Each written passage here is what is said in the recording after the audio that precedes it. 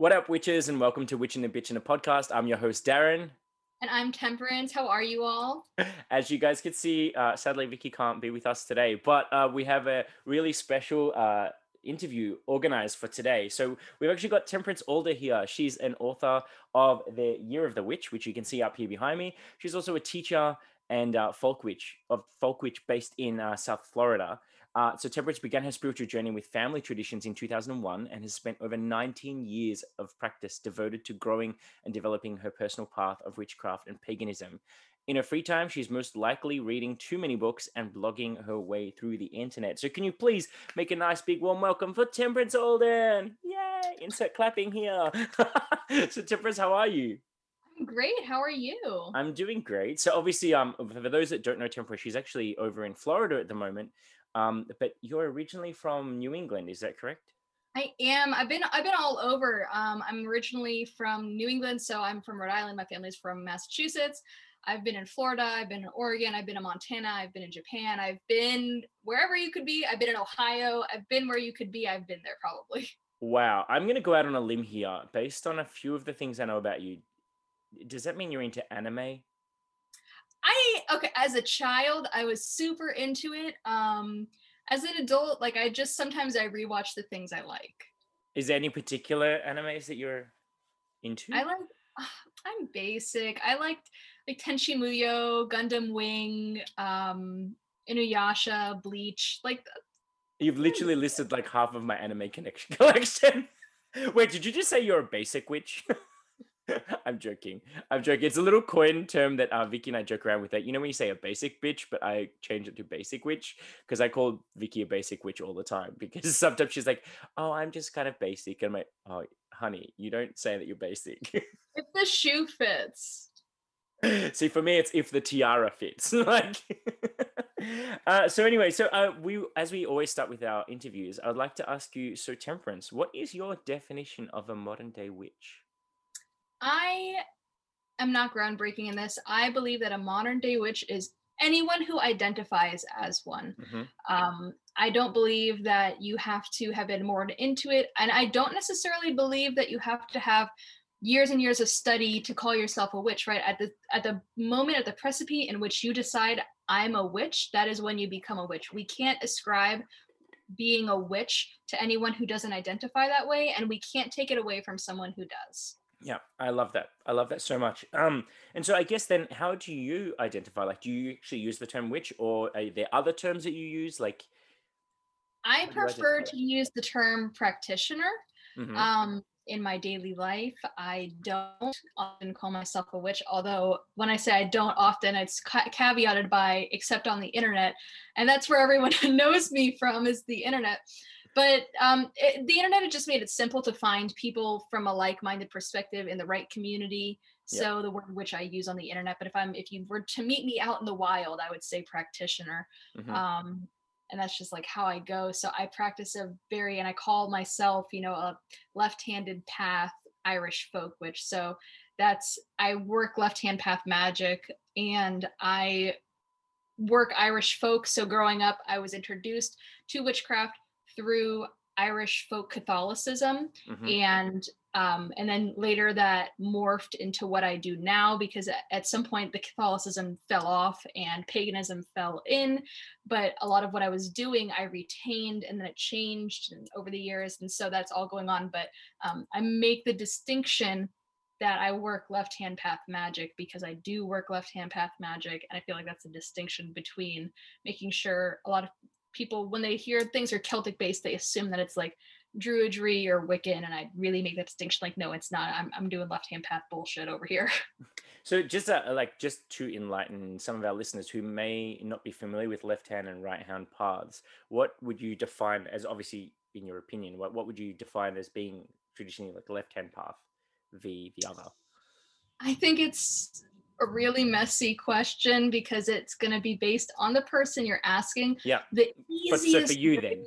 the easiest way to make the difference without getting too technical is that right hand path practitioners have like they're guided by specific ethics and morals that are usually set by a larger body, and They Hmm. don't believe in hexing or cursing, Hmm. whereas left-hand path practitioners tend to make all of their own decisions in regards to ethics and morals. They're not unified typically by super solid bodies, and they do hexing and cursing. Now, this is to say that's not the hard and fast definition because there are Yep.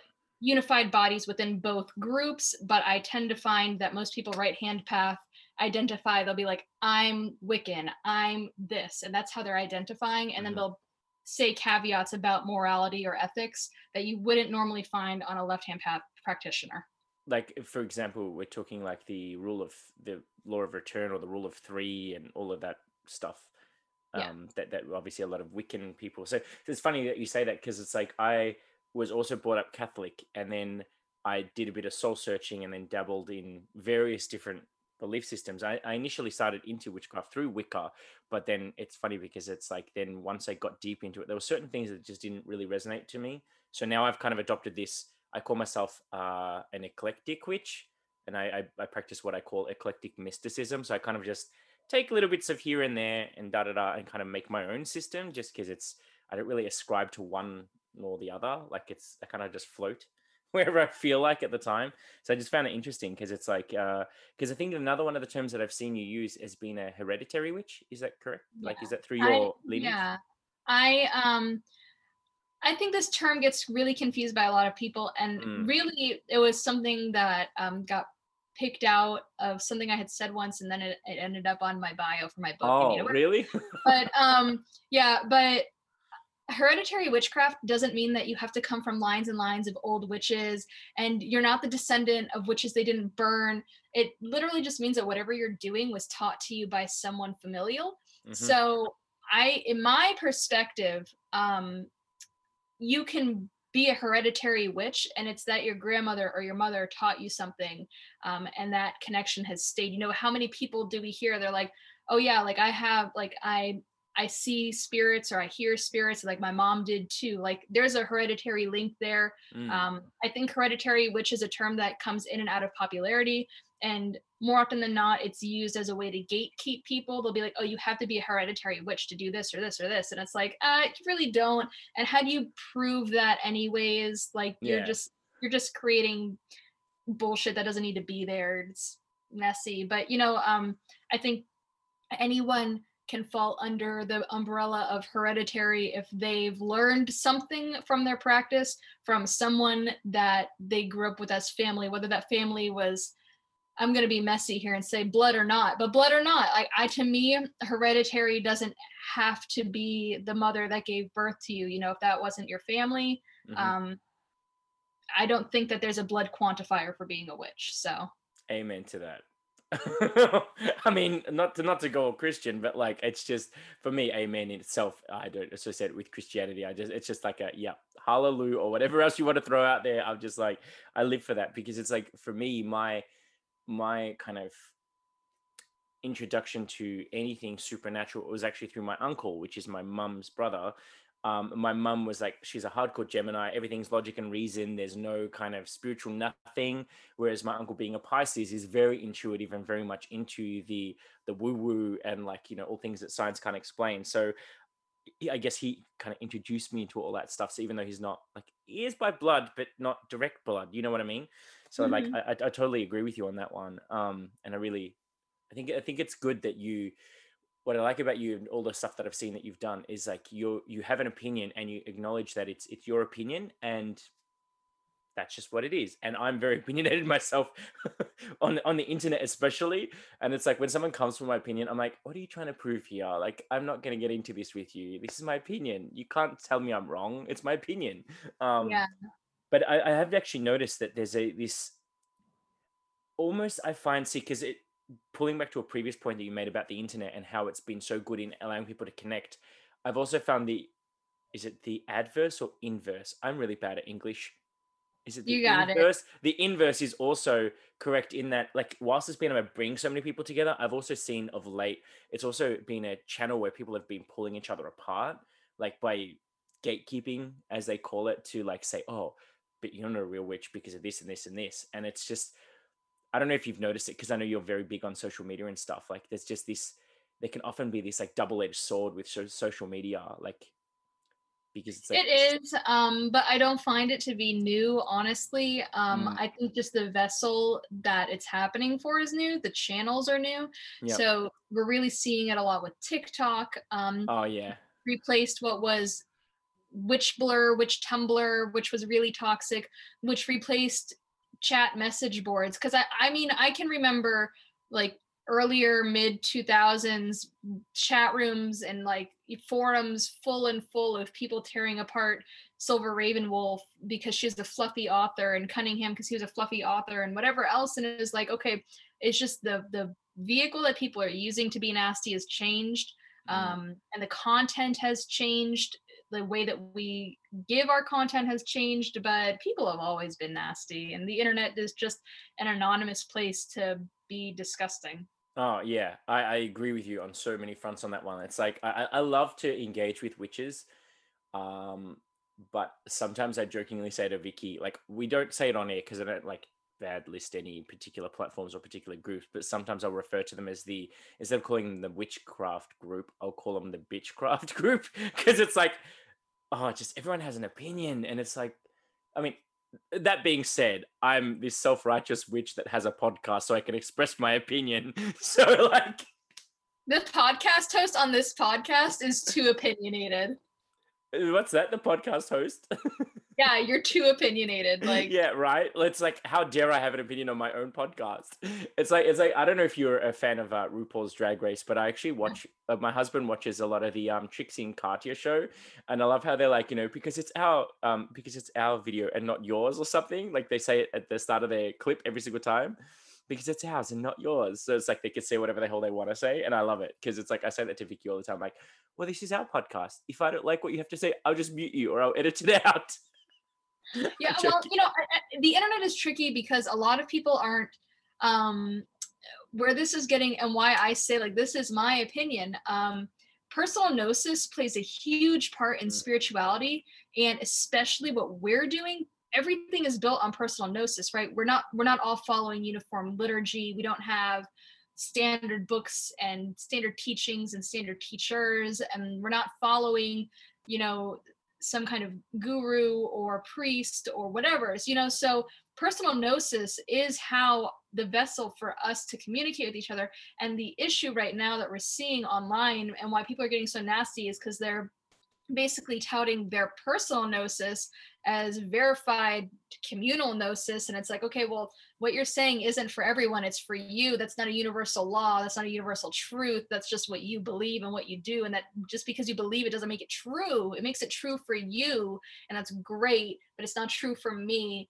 And so I always like to give the caveat, like, this is what I believe, this is what I think, and you're free to think something else, but here's what I think, and then I say my statement. I love it. I love it though, because I think we need more of that because like social media and like the ability that we can connect with people globally in an instant. I think it's so powerful if used correctly. And it's just such a shame that so many people just don't know how to do that. It's like oftentimes I'll be like on a post and then I'll comment something. And then when I just see it get catty, I'm like, unfollow post. I'm like, nah, I don't want to read any more of that because it just went. Yeah. But anyway, on that note, changing lanes a little bit. This is what I love about your book because you've written a book which I'm holding it up for those watching on YouTube. It's called Year of the Witch. So it's connecting with nature's seasons through intuitive magic. And what I love about your book is that you've kind of taken this approach of because a lot of people when they practice witchcraft, they instantly adopt the will of the year based on the traditional names given. Well, in reality, what's given by the Wiccan belief system, right? So Yeah. it's like, but then you don't identify as Wiccan in the slightest, do you? No. No. So I guess what was your inspiration for writing the book? Was it literally just that you wanted to write it based on your own experience, or My inspiration was, at the time in which I had thought about this book. I was getting a lot. I was a public figure. It's public figure, but I was a public figure at this point, on the internet, and I would get messages every holiday like, "What are you doing? How are you celebrating it? What should I do?" Yada yada yada. And I was like, "What makes you think I'm celebrating that harvest in South Florida? I'm not."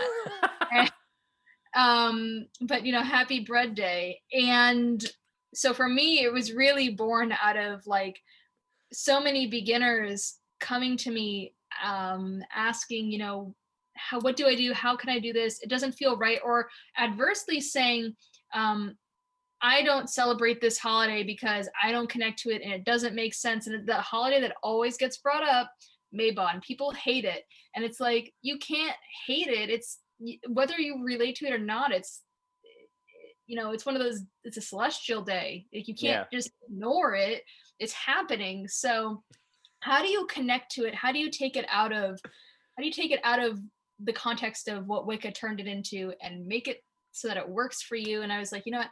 I'm just going to write a whole book on this because I bet I could. And so I did. And the book is really based on, and it's sometimes it confuses people how I wrote it. Um, the first half of the book is teaching you how to be intuitive, hmm because if you can't be intuitive, you can't make and use an intuitive wheel. So that addresses the first problem. What is intuition? How do you use it? How do you build it? How do you connect to foundations in earth? Let's assume you're building an earth-based practice because you're reading a nature-based book. Let's assume you want to build an earth-based practice. Here's how we do that. Now let's talk about the wheel. And now that you've learned all that, let's talk about the wheel. Does this still fit? Do you still identify with it? Yes hmm or no? If you don't, here's what we're going to do last. We're going to build something that works for you. And so that was kind of like the whole flow and process and thinking, was that people can do whatever the fuck they want, and they can celebrate whatever holidays they want, and they can really just make their witchcraft their own. Why do we all have to celebrate holidays that don't fit? Why? And so that was exactly. that was the guiding light for the book. I love that because it's something that I discussed with you off camera before we started recording. Was how here in Australia we're hit with this constant barrier of like, recently we had Halloween, and I went out and I decorated my house for Halloween, and a lot of my witch friends they were like, it's Beltane. I'm like, why can't I celebrate both? Like, for me, Halloween is a separate entity to Beltane being a festival of the season, because I live down here, like, you know what I mean? And also because for us, Beltane, like, I'm pretty sure the traditions, you're supposed to like jump over bonfires and all that kind of stuff and shepherd cattle through bonfires and whatever.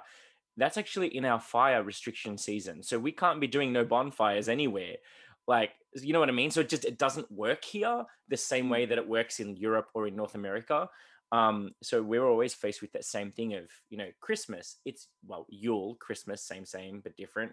For us, technically, it's going to be Litha or the summer solstice.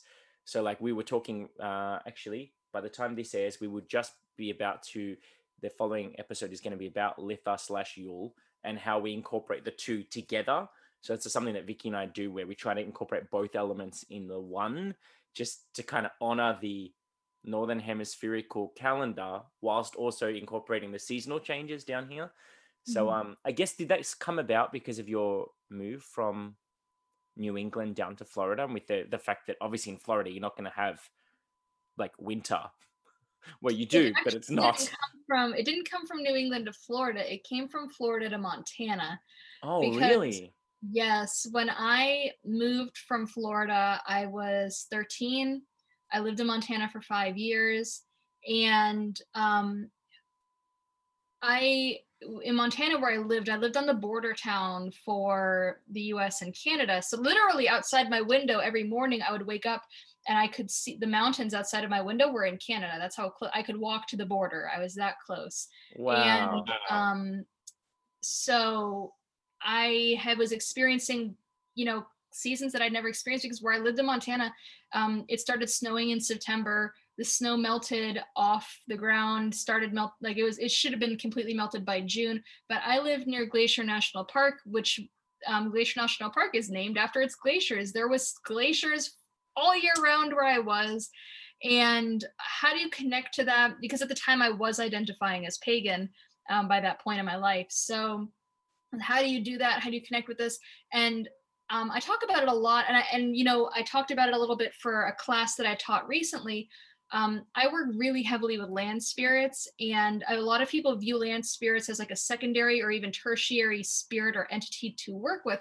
hmm However, a lot of my practice has always been based with land and land spirits. So I have kind of like blended that really heavily into my book, and talked about that a bit. And that was a really big basis for my own personal practice. And I wrote the book very conversationally because Yeah. my thinking was, if you've never spoken to a lot of people are solitary and they're coming into witchcraft from the internet. And if you've never spoken to another witch before, you're missing a connection, because I feel like Mhm. we learn our most when we can ask questions to a real person that can say, like, this was my perspective, this is what I did, here's how I learned it. As like, people are missing that link right now, right? There's a million wheel books that have been done, there's a million academic wheel books that have been done, but no one's had a conversation, quite frankly, about how they're applying it. And I was like, Mm. I'm going to tell people how I apply these concepts, how I connect to the earth, how I do all that, and we'll just take it from there. And people responded really well. I had I had a review on Amazon that said it was the most overrated book on social media, so people are taking it really well. Yeah, it You was one what? reviewer. Yeah, one reviewer said that, because like they're all really good reviews, and then I saw that one review. I was like, this goes on a shirt. This is a shirt, like, um, so but I think a lot of people are really connecting to it because they don't have someone to just talk to. And I love Mm. that it has an audiobook, because if you have there's a service on the internet called Scribed. It's $9 a month. This is not a promotion. I don't get anything for saying this. There's a service on the internet called Scribed. They have the full Llewellyn and Weiser catalogs, but they also have audiobooks. It's unlimited books and audiobooks for $9 a month. You can get occult books. You cannot beat it. They have the audiobook version of my book, and so a lot of people have listened to it and been like, I loved that I could hear this on audio. It sounds like you're talking to me. I really love this. Thank you so much. So it's been a fun journey. And is it you actually the person doing the audio, or someone else is reading your book for you? Someone else read it, but Oh. the girl that read it, she has read some of the romance novels that I read, because sometimes I listen to them on audiobook and I recognized her voice. So I love that it's like full circle. Like, oh, I listened to that voice, and now she's reading my book. This is cool. yeah. Did you have that many fangirl moments when you made that Okay, yeah, connection? I had that fangirl moment when my book was accepted. When I only pitched it to one company. I pitched it to one publisher. It was Weiser. The first occult book I ever bought for myself was a Weiser title. And I Hmm. said to myself, if I ever write a book, I'm doing it with Weiser. If they don't take it, I'm not doing it. I pitched them one time for this book and they accepted it. And that was like I ran around, I literally ran around my house screaming, oh my God, they accepted my book. So I that love was, it because yeah. it literally only just came out, right? For those that are watching, Yeah, that it came hadn't out been following. November 1st. Yeah. So, just in a nutshell, where can people buy the book? We're obviously still going to talk about it a little bit more, but just in a nutshell, where are the major stockists for your book? Amazon, Barnes and Noble. You can buy it directly through me. If you like to shop small and you're in the North America, you can in the North America. If you're in the United States, you can buy it through New Moon Books, who I tag a lot. They're a small store, but they have tons of copies, and I work for them, so it's signed. Um, there's Book Depository. I know if you're in France, a French publisher just picked up the rights. It will be printed in French soon. So that's Wow, Horizon. Yes. that would be so cool. Like just Yeah. seeing your own work being translated into another language, that would be like, I don't know. I mean, I'm not an author, but I would perceive that to be like the biggest, like, I don't know. Like it'd just be like such a compliment to go, oh, my book is that popular that they've translated it to another language. They translated it to another language with less than being released for less than a month. I was so stunned. I was shocked. I was like, oh my That's God, I feel massive. so honored. Yeah, I was I've been blown away by the response to this book, and people loving it, and it's just been very humbling to me. So but it's pretty much available wherever. And like I said, it's on Scribed as well. So if you want it digitally and you just want a membership so that you could read all of the Weiser books and all of the Llewellyn books, Scribed as well. I think it's awesome. And there's a particular section of this book that I actually heard you talk about this in when I went to the Witches Sabbath event recently. But if like I don't want to give too much away of the book itself, but there's one particular one I wanted to touch on, which is shepherding the land and the concept behind that. Did you want to give our listeners slash viewers a little bit of insight into what you mean by shepherding the land? Terribly sorry about that, guys. Apparently, the communication gods are not on our side today, so we just had a little bit of technical difficulties.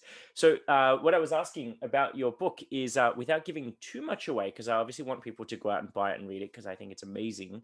But I wanted to talk about the concept of shepherding the land. and what that entails. So do you mind enlightening us a little bit into that? Of course. So I view my practice very much through animism. So like no one really calls himself an animist, but like that's not feeling like I'm an animistic witch. Like that doesn't happen. But I feel like I want to, now that you said no one does. I feel like I want to prove you right. Just say I'm an animist. I'm No, I'm an just kidding. animist. Yeah, but I mean, I am, and I believe that many things contain spirit, Hmm. hold spirit, our vessels for spirit, and I work really heavily with the land. So shepherding the land was somewhat of a biblical reference actually, but it really came down to, if we are earth-based pagan, if you're this, the assumption is that you are an earth-based pagan. If you are not an earth-based pagan, this chapter maybe doesn't apply as much, but if you are an earth-based pagan, how are we shepherding and watching after and caring for the earth and its spirits and everything that is living here? I believe that it is our duty to do so and to Hmm. take care of it. And I kind of laid into that and how you might shepherd the earth. And you know, the majority of pollution and emissions and all that stuff, it's coming from corporations, right? We Hmm. know that it is. But our us as witches, we have the choice where we spend our money for the most part. We have the choice to support greener companies, to go out of our way and save things, recycle things. And recycle, I don't just mean throw it in the recycle bin, but like reusing Tupperware, reusing jars, reusing all that stuff. Those are things. And I think a lot of it can get really messy in like the green space, because people will be like, oh, you need to do this, and you need to make these swaps, and you need to do this and that. And I think being green can happen at like very smaller levels, more accessible levels, because Yeah. I feel like a lot of times the the green package is very thinly veiled classism. And if you're a witch, if you're a folk witch, especially like I am, you're using what you got, using what you got around you. So it's very almost intuitive practice. And for me, one of the biggest, and I talk about it a bunch. I talk about it a bunch, but I have talked about it a bunch recently. Is one of the ways that I work with like land spirits around here. If I'm doing like a devotionary act, I actually like go pick up trash, like Yeah. from the beach or from like around my complex or whatever, like places where people have thrown garbage. I will pick it up, I'll toss it out. And whatever else I'm doing, I do recycle very heavily. I drive over to my friend's house because we live in the same complex. I'm like, just put all your recycling in a pile, I'll come by and pick it up once a week. So like I go out of my way to recycle, because we don't recycle in my city. There's like these big, I live All right good. next to the fire station. I'm so sorry. All There's good. these big there's these big bins in my complex, but they don't pick it up, so you have to like take them over. And it is what it is. So I think, shepherding the land is such an important part of paganism, because how can we work with something that we don't respect? How can we Yeah. expect it to want to work with us if we're not doing our part to take care of it, respect it as well? I really love that because I was actually talking about that with Vicky when we were preparing for this interview, and we were saying it's almost like a moral responsibility of witches because we do say that our practices are based on the earth and they're based on the land and they're based on like nature, and if we're even if we're not the culprits for doing the littering or whatever else, if we're also turning a blind eye to it, then almost I feel that it's almost our moral responsibility to take an active part in cleaning up the mess. Just because, like, I mean, if someone helps me out, I'm more inclined to help them out, right? So if you want the help of Mother Earth or whatever, then you should do your part to help it so that it helps you. Does that make sense? So like, That's exactly how I feel. yeah, like we, I think it's such a, and it's not like a moral responsibility of like, oh, do this so that this happens for you. mm. It's giving to give, Give to right? give. Yeah, yeah, that's what I meant though. It probably came out wrong. But like I meant it from the inverse of like you can't expect Mother Nature to want to help you out if you're not helping it out. Like you know what I mean? Like because that's a bit of a cop out in my mind. Sorry about that loud noise. That's my cat trying to break into the room. She does this every episode. It's like the door's closed. I hear you talking. I need to come in there. Anyway, ignore that. So another thing that I wanted to kind of touch on with oh, now I've lost my train of thought. My cat knocked it out of my head. You kind of just mentioned it then about being a folk witch and being able to use what's around you. One of the Mhm. things that I love that I see a lot on your Instagram is you talk about the McCormick's Coven. I do. I love. Okay, so McCormick really, oh, subtweet to McCormick. They do not acknowledge that I exist, and I know they've seen it because I tag them so often. And it's gotten to the point where like my followers will tag me when they're getting like targeted McCormick ads, and I'm like, I know you see me because who's tagging McCormick? And okay, like McCormick on Twitter, because I'm on Twitter. McCormick on Twitter responds to every single tweet that they're tagged in except mine. So I know they're seeing them. Um, Wow. I think they just don't want to be associated with our community, which only makes me want to do it more, to be honest. Um, that's the Aries in me. So yeah, the McCormick Coven is a joke, but it's not a joke in that um, people get really weird about their tools and spending money on tools and like building an altar and you need to have this and you need to have that and you know okay, yeah, that's like fun to have all those things, but if I'm being real, I'm pulling stuff out of my cabinet. I'm pulling shit out of my cabinet to use, and I don't care if it came from a witch store or if it came from my backyard or if it came from the spice section of the supermarket. I'm going to use what I have on hand because that's what makes sense for me. That's what makes sense for my budget. That's what makes sense for my magic. Magic and witchcraft is most effective when it's most genuine. And when it's most Yeah. genuine is when you're using what makes sense to you. So I'm not going to go out and aside from all the moral, ethical things I have against crystals, I'm very vocal on my stance against crystals.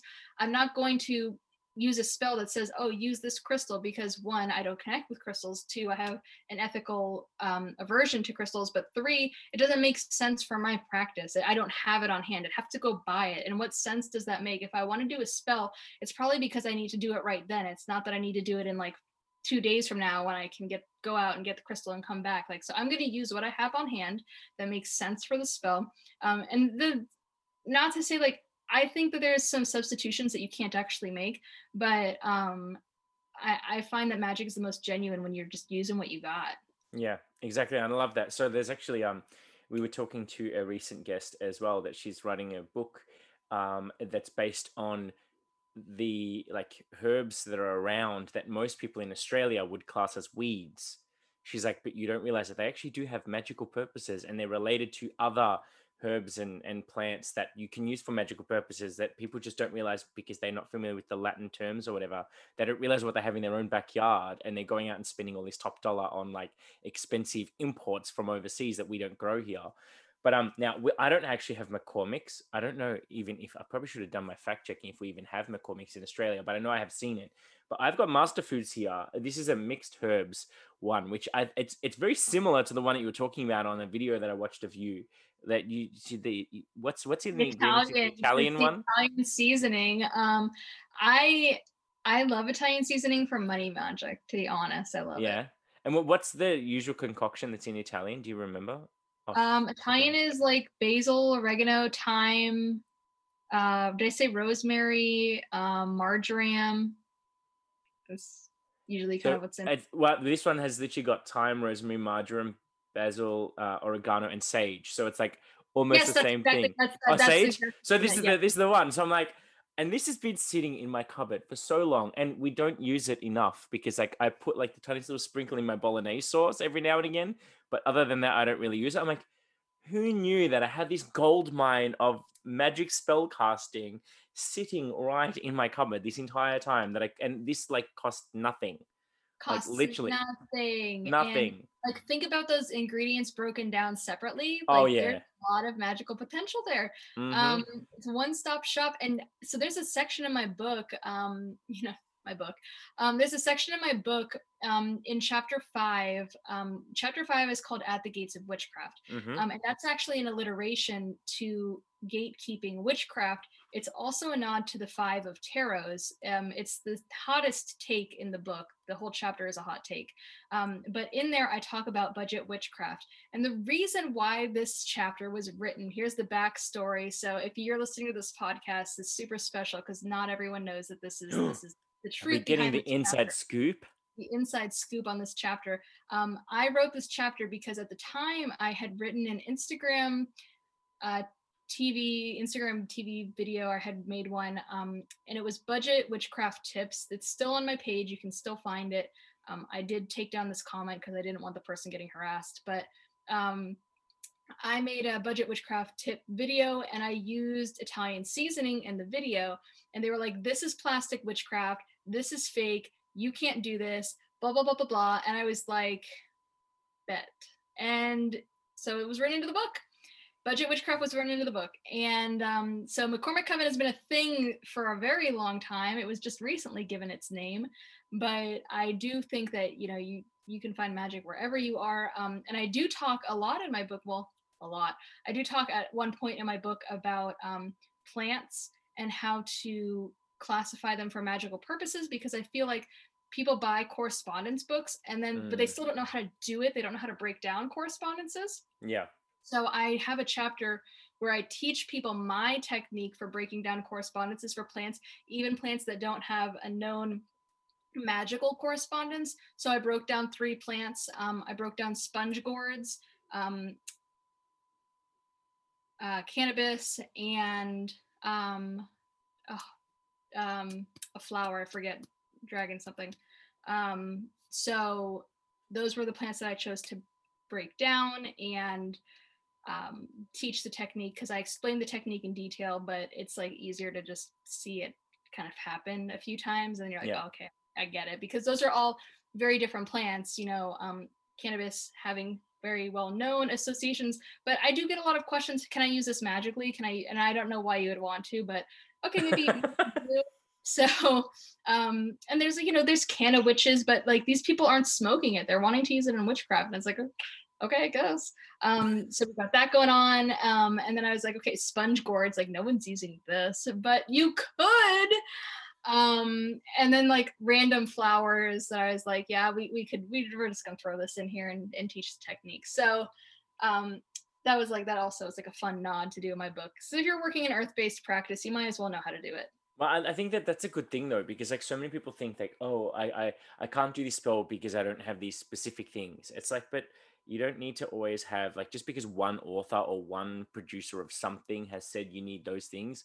Like this is, I think, the difference between being a book witch and being an actual witch is an actual witch will go out there and see what's available to them or find a substitute that works for them, like rather than, because a lot of the times here in Australia we can't get most of the herbs that are in all of the books that were written in the northern hemisphere, because we don't have the climate, we don't have the like agriculture, like it's just not available here. And like I'm not the type of person that wants to spend like $30 US plus postage to like import some exotic herb from the States just because I have to have it. Like I love just being able to find an alternative that's in my own backyard. And like, but like that's what I love is that this McCormick's Coven thing, I would never have even thought.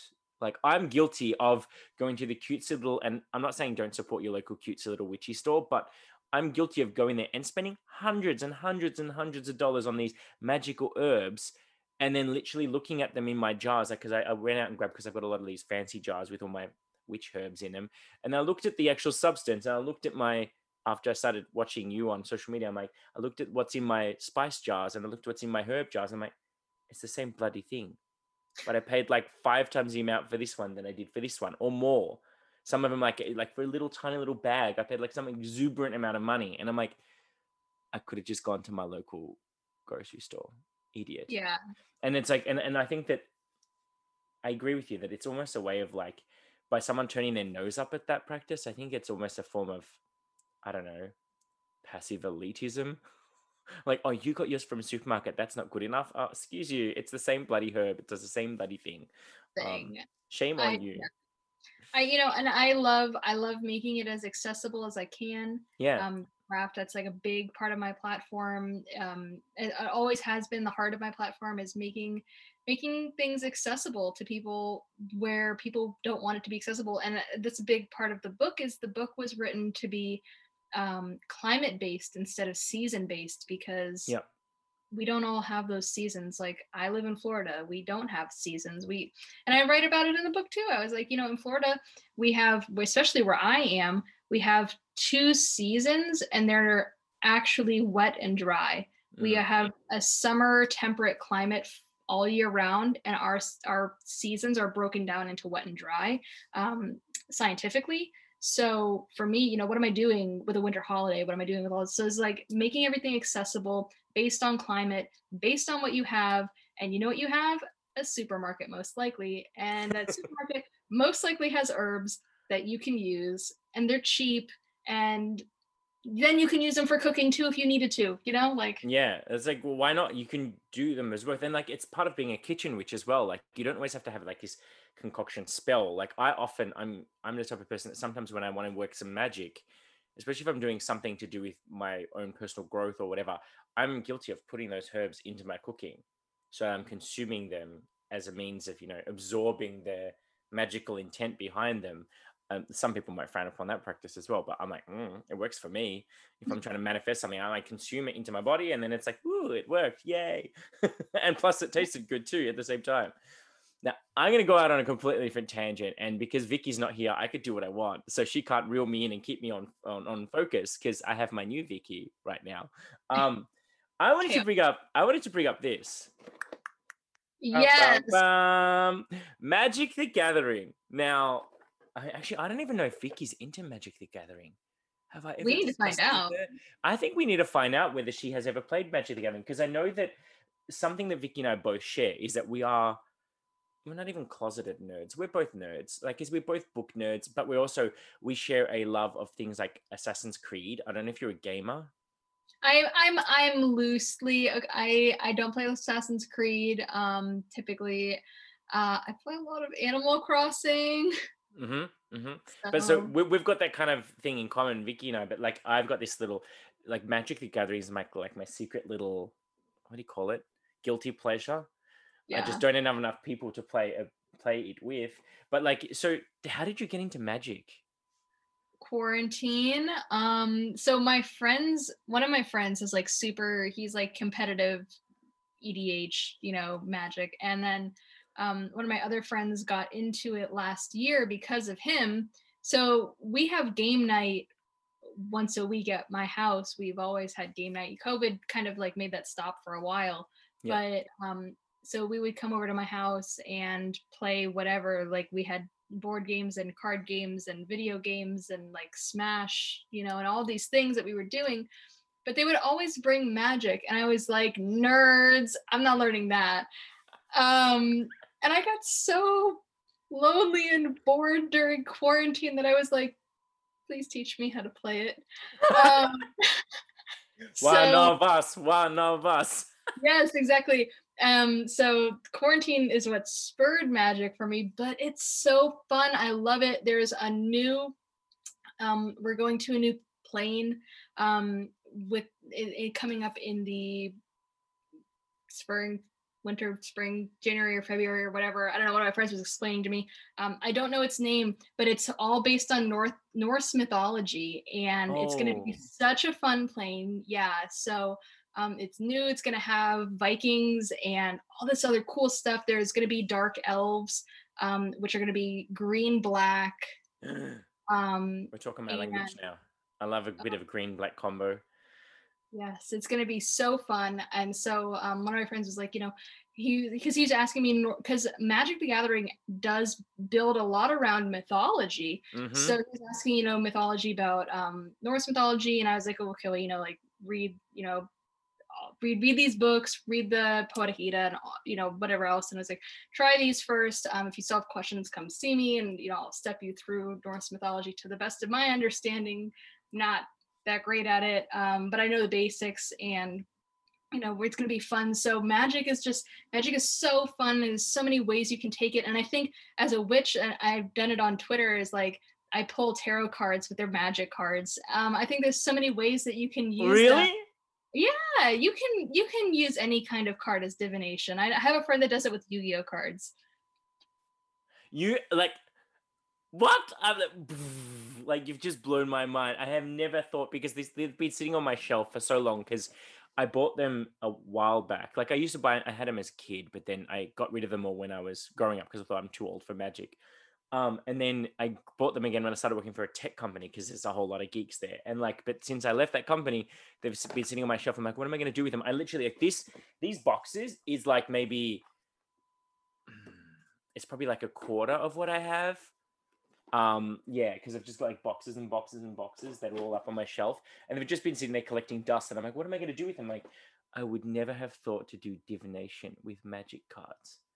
I do it. I do it. It's That is you think outside cool. of the box, right? So instead of tarot, you're putting yourself into oracle world, right? Yeah. And so you require a little bit of lore, you require a little bit of technical knowledge because you need to know kind of the flavor. Like what is the flavor of white? What is the flavor of green? What is, Hmm. so you need to know those flavors. But once you pull out a card and you're like, whatever my question is, and you pull out whatever I call a typhoid rat 1/1 with death touch, you're like, oh god, like this is not what I needed in my day today. I did not need death touch in my day. How are we feeling if I was to just randomly shuffle these and draw a card and see what it Draw, comes up with? do it. For those listening, we're gonna shuffle a magic Okay, card now. shuffling some magic cards. Like, oh, actually, I'll get a decent chunk of them because I don't want to. Because I don't know if these are in any particular order. Let me just see. So for Oh, those who are listening and don't know, I can't explain it that well because like I'm a beginner myself still, but I'm just going to give like a brief overview. There's a few colors in Magic. They're blue, black, red, green, and white. Each of those colors has kind of like its own thing that it's really, really good at. Green has big stompy boy creatures, um, and it's based like it's forest based. hmm. White is kind of the jack of all trades. It can do pretty much everything, but it's not a master at any of those things. It's got a lot of soldiers, a lot of angels. It's called plains. Red color it's very aggressive. It also has big stompy boys, but it's really good at getting cards out fast. And they're called like the land cards are called mountains. That's where you're seeing like goblins and demons and things like that. Then we have the black cards, which are called swamp. Those are the lands. And those have like zombies in them. They're good at killing things. They're good at getting things out of your graveyard or going to the graveyard or stuff of that nature. Um, is that blue? Blue is islands. So those cards are big brain. I'm not that big brain. But those are the big brain cards, and they do a lot of things that I'm not very good at yet. Um, they care about like artifacts, and those are called islands. So there's a whole bunch of things within the blue cards. Like they can do a whole lot of things, but like really cool is like there's merfolk in there that I've Yeah, been like into lately. So that's like a quick synopsis of the colors and what they do. yeah. So I actually, when I went out and bought these ones, I bought the um Ixalan decks that when they came out, and that was the kind of ones that I was buying. And then it's funny because then, like you, when you go through phases of interest, like when I was very much into, I was playing Assassin's Creed Origins, which is based in Egypt, and I was like, I actually started googling the Amonkhet plane or whatever. Mhm. And I was like, so gonna buy them. I'm like, oh wait, I don't even use the cards I have now. Why am I buying more magic cards? I'm like, but they have Egyptian mythology on them and they're really cool. And yeah, anyway. So They have a I've whole just theme. yeah, so I've just shuffled these cards. I have no idea. Like I just literally just shuffled them. So I'm just gonna think of a question. I think you know what? I'm just gonna keep it open. I'm gonna ask just the universe for some general guidance of what I need to know for the next week. What am I gonna be faced with, or what do I need to know for the next week? What guidance can the universe give me? I would keep it nice and easy, open ended, and I'm gonna take the top card. Ooh. So I got a Duskborn Sky Marcher. It's a vampire cleric creature. Hang on, So let's see if it we can get that to is zoom. that so it's a white card 1/1 with flying. So for 1 mana, you can tap it, and a target attacking vampire gets +1/+1 until the end of turn. And then it's got a little text that says, "The hour of dusk is come." So what would you say? What's your synopsis on this one? And That's that's my actually a foil one too. That's kind of cool. That's It's got cool. that reflective surface on the in the Yeah. picture. Anyway, I think that's a good card that things are better with friends. It's a good time to be supportive of our friends hmm because what we're dealing with there is that tapped mana ability of that when you tap that and you pay the mana cost, you can +1/+1 other creatures, right? So we're really dealing there with being a good support for our friends. A situation may pop up where they need us more than we need them, and that's a good time for us to give them a shoulder or to help them out. It's also, that creature, it's a 1/1, so it's a baby, it's a minor influence of something that's going to be happening in our lives. So might not be some big event that a friend is doing, but maybe a friend's gonna be like, hey, would you come out for coffee with me? And to you, you might be like, like I don't really feel like, but maybe they really need that. And that's a time for us to really be supportive of our friends. wow. Do you know that what you just said totally relates right now? You just like blow my money. I'm like, I never would have thought to use this for oracle cards, and then the way that you just analyze this, I'm like, that actually makes a lot of sense because I'm literally hanging out with one of my friends later this evening, and we have never hung out just one on one before. It's normally in a group environment, and we just spontaneously decided. She's like, "Hey, you want to come over for dinner?" I'm like, yeah, sure. Like we've never done that, so this is kind of like when you just said that, I'm like, whoa, like that just blew my mind.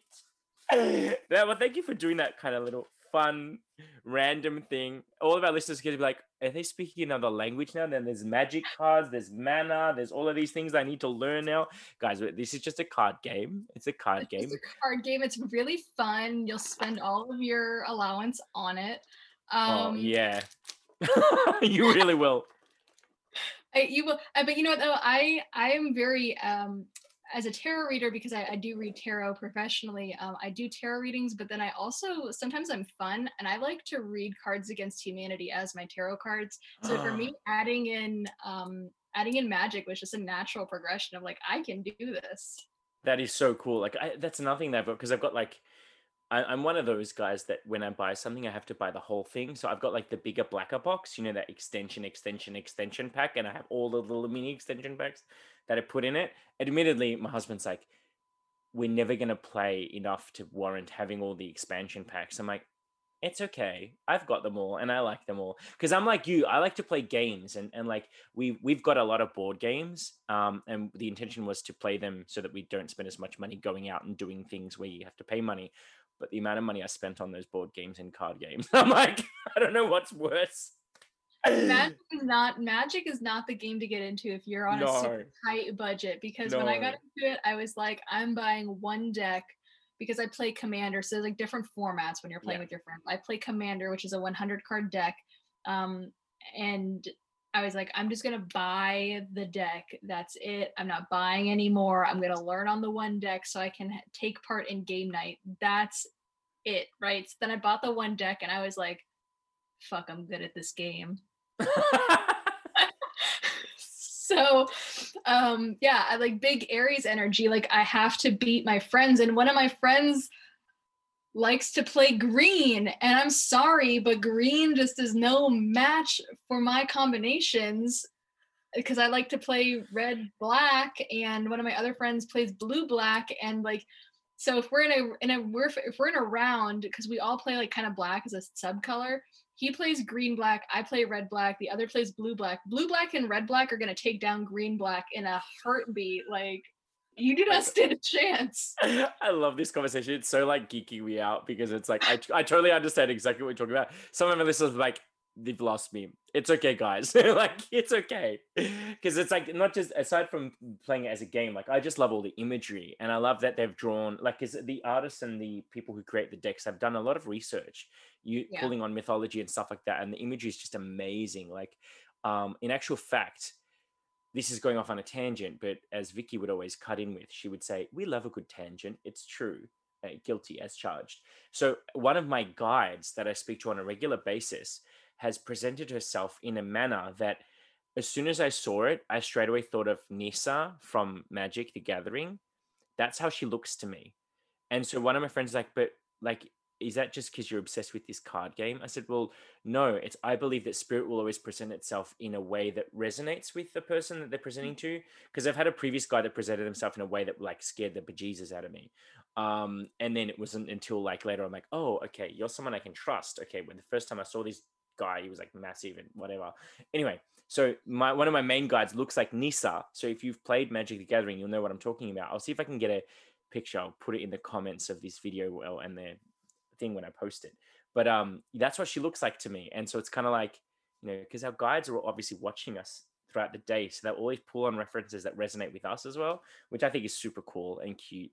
But yeah, now, this has been fun. Like, I know this has taken a massive weird tangent with you, but like I love that you just I think it's fun to a lot of people put witches in boxes and like you're just a witch, like this is what you are. And yes, I'm a witch, yes, I'm an author, but I'm a person with a personality and I have interests. And I think people don't talk about it enough, but you have to have mundane interests and hobbies and things that give you passion outside of magic, or you're like outside of witchcraft. um, or you're going to burn out in witchcraft, you're going to burn out your spirituality. You need to have something else, something that's not related, that gives you joy, that gives you pleasure. And we don't see enough of that talk on social media. We see people like read, do your work, do your shadow work, do this, do that. And I was like, yeah, okay, there's a time and place for that. And there's a time and place for me to just relax with a romance novel, with a Netflix show, with Magic the Gathering, with whatever you're doing. There's a time and place to do that as well. And it's all part of the journey. We have to give ourselves a break. So is romance novels your guilty pleasure? Oh, it's my outward. I mean, I talk about this on Twitter all the time. Like, this is not guilty. I do this 100% of the time. I've been reading these books for like maybe like 10 or 15 years. My shelves I have a whole bookshelf dedicated to these books. Like, this is what I do. Wow. I honest to God have more romance novels on my shelf than I do witchcraft books, and I have a whole bookshelf of witchcraft books. So we've actually named the front room of our house the library. One, because it sounds bougie to say I'm just going to the library when I'm going to the front room, right? Says the guy who only drinks espressos. But we call it the library. It's like, I'm just gonna take this call to the library. Like, it sounds all poshy and whatever, but it's because I literally went to IKEA, and people think that this bookshelf that we've got in the front room, it takes up an entire wall, and they think that it was like built into the house, but it's not. There was just this little alcove, like one of the like kind of the wall dents in, and I just filled that little nook with wall to wall, floor to ceiling bookshelf. And then I've like decked it, and it's all white, and the wall is white, so it looks like it's built in. But I've just like decked it all out, and I've put all my occult books up on the top shelf, because it's like the eye line looks there; it doesn't look up. No one looks at the top shelf, so that's like they're my books. I had that issue with, like, I had all of my books downstairs, but they were taking up a lot of space, and we were having guests over a lot that were like going through my shelves, and I was like, I was like, I'm just going to move these. So I had gotten to the point where I had stacks and stacks and stacks of books all over my house, because I read a lot. I go through almost a book a day. And that's not always to say they're all witchcraft books. Like I said, I do read fiction. So it's really easy to fly through a fiction book. But I try to read 2 witchcraft related titles a week. And I had stacks all over my house, right? So I was like, oh, I'm gonna go to IKEA and get a bookshelf and whatever. So I went to IKEA, I got a new bookshelf. The only place that we had availability in our house was my bedroom. So I set up a whole new shelf. I took all of the witchcraft books from downstairs, all of the ones that were stacked in piles, put them on the shelf. The shelf was full, and I had to overflow into another bookshelf. And I was like, oh God. Wow. So I have 2 bookshelves in my room full of occult titles, and then my fiction books and my history books are downstairs. So that's like the biggest breakdown. I feel like everyone should ask witches, what's in your library? What is contained in your library? My library is history books, occult books, and romance books. That's my library. So mine, seeing as we're going there, mine is a lot of like self-help psychology because I'm a life coach outside of being a witch. There's a lot of health and fitness because I also work in the fitness industry. Then I have a lot of travel and language because I'm obsessed with like languages. And then fantasy fiction. I love a good fantasy fiction. Especially, oh, actually, are you into Eastern mythology, as in Yeah, like Chinese? I'm into everything. Okay, I'm going to recommend a book for you just because if you do like to read, if you read the first one, I think you can get it on Kindle or like an e-reader as well. Like it's by an Australian author. Her name is Kylie Chan, so Kyle and surname Chan, Chan, and it's called White Tiger. So it's actually there's 9 books in the whole series, but Yes, we love a thick series. yeah, and the books are like thick. What you'll love about it, I don't want to give too much away, but if you read the blurb of White Tiger, I think you're gonna like it. I personally love it. I've read it multiple times, and I've even met Kylie Channing at a book signing, and I was just like, "Oh my god, sign my book, please!" And then they even came out with a graphic novel that ties into the storyline of the whole series, which was written with a graphic novelist. Um, and without giving too much away, let's just say that it starts off in Chinese mythology, but the main character is an Australian girl. But then it ties into Western mythology, specifically Celtic. Okay, And this so is what that it says. This is the description of the book. A young woman accepts a position as nanny to the young daughter of a handsome, wealthy, and mysterious Chinese businessman, only to discover her new employer is really a god, and every foul demon in creation is out to destroy him. With a premise like that, fantasy aficionados and die-hard action lovers alike will no doubt be expecting something exceptional. And Australian author Kylie Chan delivers big time. White Tiger is the first book in Chan's breathtaking trilogy that ingeniously blends magic, martial arts, and urban fantasy with a healthy dollop of paranormal romance thrown in to sweeten the pot. Fans of Hong Kong kung fu movies and the novels of Lilith St. Croix, Liz Williams, Karen Chance, Devin Monk, and something Andrews will flip over White Tiger. I think you'll That like it because you like yeah, romance. It's got some romance thrown in. It's got a bit of magic. It's got a bit of like demons and celestials. It's got a little bit of Celtic folklore. But it's like it says it's in a trilogy, but there's actually 3 trilogies that make up the whole 9 books. But yeah, I would say if you get a chance, give that one a read, and I'd be keen to hear what your thoughts are down the track. I'm gonna read it. You're gonna read it? Woohoo! I'm Yay! gonna read it. Yeah, I'm just finishing up a series right now, and yeah, and then I'm gonna I read was gonna say, that. so I've got if we lived in the same country, I'd literally just lend you mine. But like, we obviously shipping it to Florida might be a little bit pricey yeah, just to lend it to you. ship it over to Florida. Yeah, I'm gonna see if it's on. I bet it is on Scribed. Everything is on Scribed. I honestly, it's the best $9 I spend a month. Oh, they got the audiobook on Scribed. Woohoo! Awesome. So you're more of an audio than a book reader, or do you do both? I do both, but when I'm at work, I listen to audiobooks because I have a very boring job, so I'll plug in an audiobook. Oh, nice, nice. Anyways, I'm conscious of what time it is over in Florida. I feel like I could talk to you like all day. I literally feel like we're just having a chat over like some random shit. We are. It's okay though. It's been a super fun interview. Like I told you, it does. Time is not an issue to me, but for the sake of a podcast, it is an issue because Yeah, like no because one wants not to everyone wants to our listen. podcast. Yeah, right. So yes, but thank you so much for having me. No, thank you very much for coming on the show again. So, just guys, for those that are listening, please go out and purchase The Year of the Witch by Temperance Alden. So, it's an amazing book. You're not going to regret it. Ignore the person who said that on Amazon. They don't know what they're talking about. I think they must have just had a bad day that day because I say poo on you for saying that. Anyway, or maybe kudos to you for making such an amazing new T-shirt that Temperance is going to wear around town. A new T-shirt, a new canvas bag, put it on a bookmark. I'm gonna market myself that way. Next book, I'm telling you, it's gonna be the second most overrated book on social media. Oh my God, you could even call it that. You could call your next book the most overrated book on social media, or the most overrated witchcraft book on social media. Yes, you know how much it will sell. Like I actually think it For- would, from a marketing perspective, like calling it the most overrated book on social media would actually make it sell more, I reckon. yeah, that's just like me being salty, but like not really salty, but like if you're gonna tell me that I'm overrated, like the people don't realize. I think some people don't realize that like I really make fun of some of like the things that are said about me negatively. Yeah. And so for probably a year and a half, someone had commented on one of my posts like, "Who the fuck are you? You're not a god." This is what they said to me: "You're not a god politician, or you're not a high priestess, politician, or god." And I was like, bet.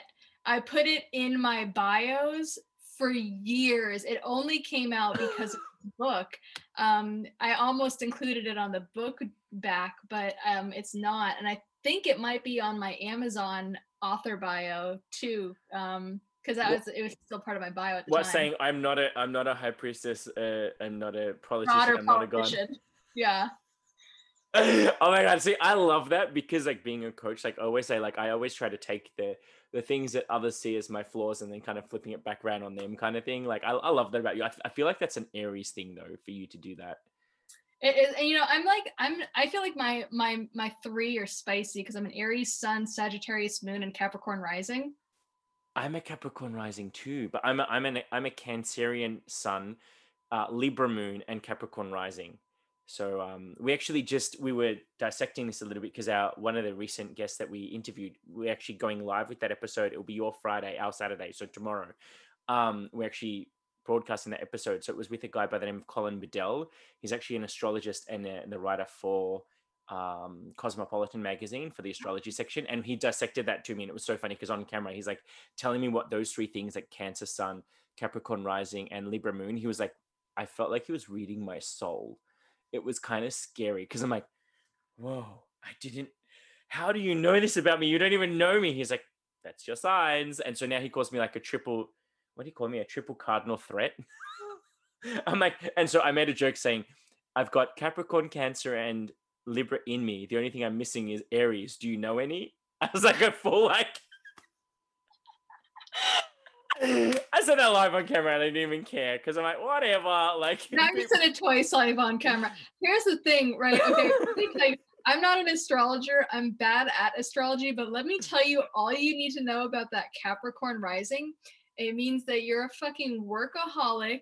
And if you're not being a workaholic, you're thinking about being a workaholic. You're thinking about how you can fill your time with shit that's going to make you miserable. And then you're going to do it and you're going to be like, why am I so miserable? Why don't I have time to hang out with my friends? You're going to be, oh my God, I accepted this interview, or I accepted this job, or I'm doing this, or I'm doing that. And like, I don't have time to go to the store anymore. I can't go to the mall. Like that's what having a Capricorn rising is like. Yeah, and I also think that we're the kings and queens of the icy clapback. Yeah. Yeah, we know how to throw shade, and when we do it, we're like the final word. Like there's just no coming back from that. Like my favorite over. technique to do it, honestly, is there's a restrict feature on Instagram, and so people that are really really mean on Instagram comments that I can tell are like, I don't care if you're mean to me. I care if you're mean to one of my followers on my comments. Yeah. Especially if you don't follow me. So what I'll do is I'll restrict their account and then I'll respond to them so it looks like I got the last word, even if I didn't. I love that. Oh my god, this is awesome. I feel like you're my spirit animal. I just want to protect my followers. That's my goal. So well, that to me is like it's ethically right to do as well. Like and I'm saying that as someone who, like, I don't have a massive entourage of followers like you do. I'm a wee itty bitty little social media person, but in comparison, not my two compared to Kylie Jenner. I yeah, mean, true. Like it's all levels, right? But even with that, like I don't care if you come for me, because like come for me, but just expect me to come back. Yeah. But if you come for someone else, I'm like, no. I control my social media account. You come for someone else, I'll come for you. And I'm gonna like, handle that. you may start it, I'll finish it. Like that's exactly it, and that's why the restrict feature is just chef's kiss, like that's the best feature on social media. Like you think you got the last word, baby, you did not. I got the last word, and everyone else thinks I got the last word too. I love this. I feel like now I just want to troll your social media just to see see who you've done that with. You would never know. You would never Oh know. really? Oh, so you didn't Yeah, get to see the last word being posted and when they've just kind of backed down. because my yeah, you could find that, but I haven't had to do that in a few months because with the release, I've just been really busy doing like release Yeah, related posts, and yeah. so my spicier posts are probably like maybe from July. I Okay. got a little spicy in I, July. I got a lot of time. I'm gonna be scrolling now. The really spicy posts are from like June. June was a really spicy month for me. So there Okay. was one person who, and actually I had written, there's a free e-zine for anyone that's listening at this point. There's a free e-zine on the internet through New Moon Books. If you find them on Instagram, New Moon Books, they do an e-zine. It's free for everyone. They get authors to contribute to it. So um, I I'm in it. I think Judy Hall's in it, who writes on crystals. Mhm. The owner of the e-zine is Lauren Leo. He wrote the book Horse Magic with his brother Dominic Leo, who has a PhD. So it's an academic spell book, and it's not just about horses, but there's a number of authors that are in this. Anyhow, at the time um, that this was coming out, they had, asked me if I'd be willing, and I was like, of course I would love to write in it for you. I was like, I'm going to write on misogyny in the witchcraft community. That's the topic that I want to write on, and I did it as an op-ed. And so I did this op-ed on misogyny, and they were like, are there any pictures that you're going to provide? Would you like to? And I was like, just have the graphic designer, um, just have him pick whatever he wants. It's fine. So they're like, well, we're thinking about taking screenshots of some of these comments on your posts recently. And I was like, go for it. Go for it. I'm fine with that. They posted it in a public forum, right? So if they're still They've there, put themselves out there. Yeah. yeah. So what they did was they took, I went through and I took some of the funner ones, and they took the names of the people who commented them off. So all you see is the comment, Hmm. and you can read in real time the kinds of things that people comment to women in the community, right? So Mm. my favorite, I'm pulling it up right now. Takes like just a second to load. My favorite was this guy. I had posted, essentially the post was that um, it was back in like May or June, people weren't wearing masks in America, and they were like 5G, COVID, blah blah blah blah blah. Yep. Yep. And I was like, no, you need to wear masks in public. So they took a screenshot, and this is literally what it says. This is literally what it says. I'm reading it word for word. This is the caption. Um, you sound so swamped in fear of the virus that you are asleep, exactly how they want you to be, Karen. A little fascist foot soldier for the elite, taking civil liberties away and guilting anyone who doesn't agree with you about wearing a sodding mask. Trying to make racism and mask wearing mutually exclusive is a cheap shot. Fear will lower your vibration and make you susceptible to viruses. So I suggest you turn the news off and make your own little sanctuary until this is over, and stop embarrassing yourself on your page. My What? favorite part of that was the fascist foot soldier Oh yeah, bit. fascist foot soldier. Yeah, because every witch is a fascist foot soldier. For Every yeah, witch is a fascist, yeah, especially if you wear a mask.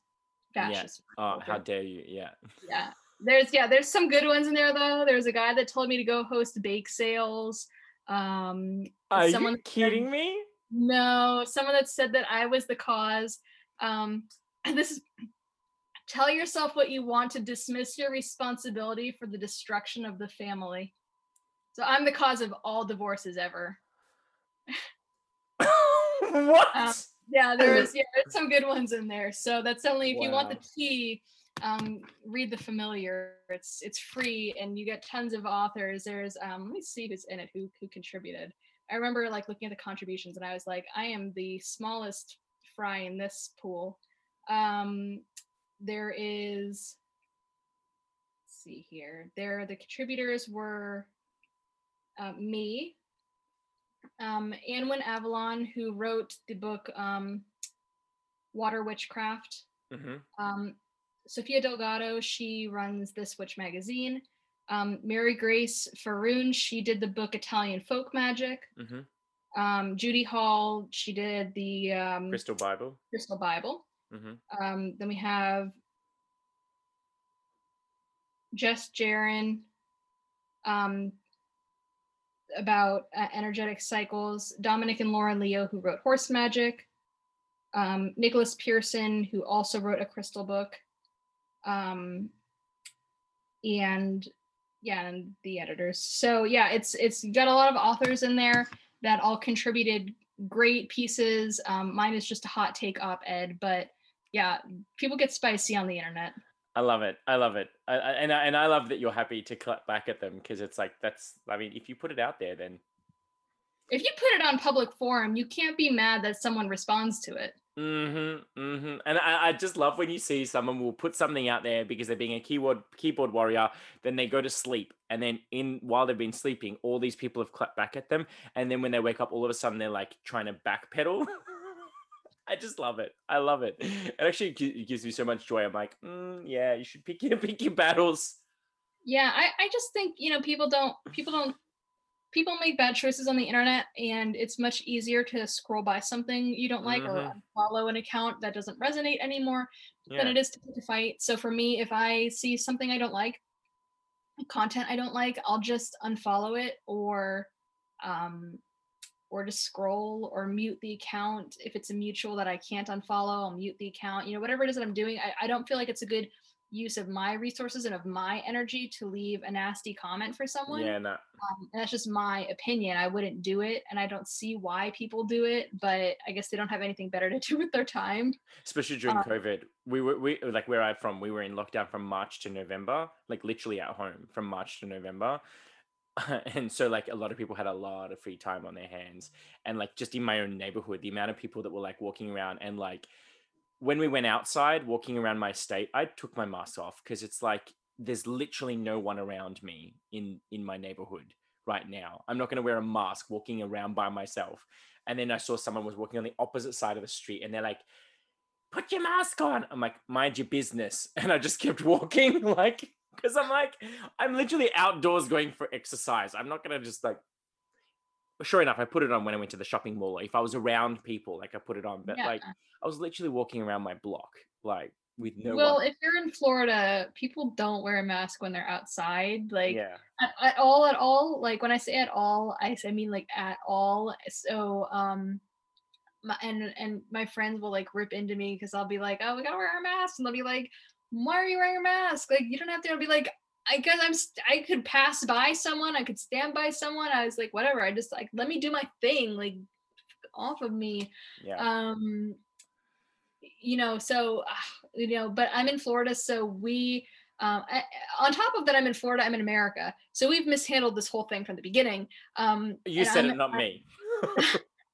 I'm an essential worker, so I've been working the whole time. I've never been home, and it's been dicey here with people and their masks, and I don't understand the aversion to, like, if you're in a public space, like, because America is not strict, right? America's not strict. It's just like if you're inside of a building in a public space, you have to wear a mask, at least where I am. They don't make you wear a mask to walk from your house to your car. So people are like losing their mind, and I'm like, if it's not big of an issue, like, have your groceries delivered to you. Like, I don't get it. I don't Yeah. but whatever. Like, there's Amazon, there's grocery delivery, there's pizza right. delivery. There's so many ways you can get around it, but like it's funny because I've traveled a lot in Asia. Over there, it's just normal, not pandemic, just normal day to day for people to wear masks, because they just wear them because of hygiene and because of like their cultural, like if you're sick, you wear a mask so you don't make anyone else sick, or because of the car fumes or whatever. Like people just wear masks all the time, so it's like normal. So because I've traveled there, when I had to put a mask on, it was normal. It's just when it became a law in my state, I was like, oh, now that I'm told I have to, I don't want to. But I did. I still do when I go to the shopping malls and stuff like that. I'll put it on. But now we don't have to wear them outdoors. It's only if we're in close proximity to large groups of people for long periods of time. They said it's advised. So anyways, I'm gonna leave that one alone because yeah, we won't get into the political way that things are handled in this You draconian can state. either just cut that whole section out. That can just be a No, all good, all good. We don't do filtered conversations here. But yeah, no, thank you so much for joining me. I know that was a weird way to end, but I could always edit if I need to. But I'll run it by Vicky anyway, so she can see the magic that happened. The magic that happened when she wasn't here. Magic with a C and magic with a K. Yeah. From the McCormick Coven. Do you want to do a shout out to your coven? Shout out to McCormick Coven, but like really genuinely shout out to McCormick Coven, because those are the people that are identifying with it are the realest people on the internet. They're keeping it so grounded and down to earth. Like, yes, use what you have in your kitchen, use what you have in your yard. Like, I love the McCormick Coven. I love everyone that's been like, I love McCormick Coven. Like, I love you guys too. So I think it's such a fun concept, and I'm glad that people are enjoying the joke, because we can't take ourselves too seriously. Otherwise, it would be so boring. It would be. But it's been an absolute pleasure having you on the show. This has felt like super fun. I feel like I've known you for a long time, which is weird, considering we only just met today. We just met today, like right at this interview, so. Hopefully you guys enjoyed that episode that we had our special guest of Temperance Alden. And as you can see, Vicky's back! Hi! with nice purple hair. With purple hair and purple everything. Purple everything. Yeah. It's all good. It's called gloves. Yeah. So do they sell them in South Australia? Do they sell them? They do. I had them on. But yeah, you still look like you stuck your finger in some pie. Okay. Anyway, guys, so we're going to be popping all of the handles and online all the links for Temperature's work. So if you want to follow her on social media, we'll pop them in the link below. And we've got another amazing episode coming up for you guys this Saturday, which is going to be on Litha. So stay tuned for that one. And we'll see you guys soon. See you soon. Bye.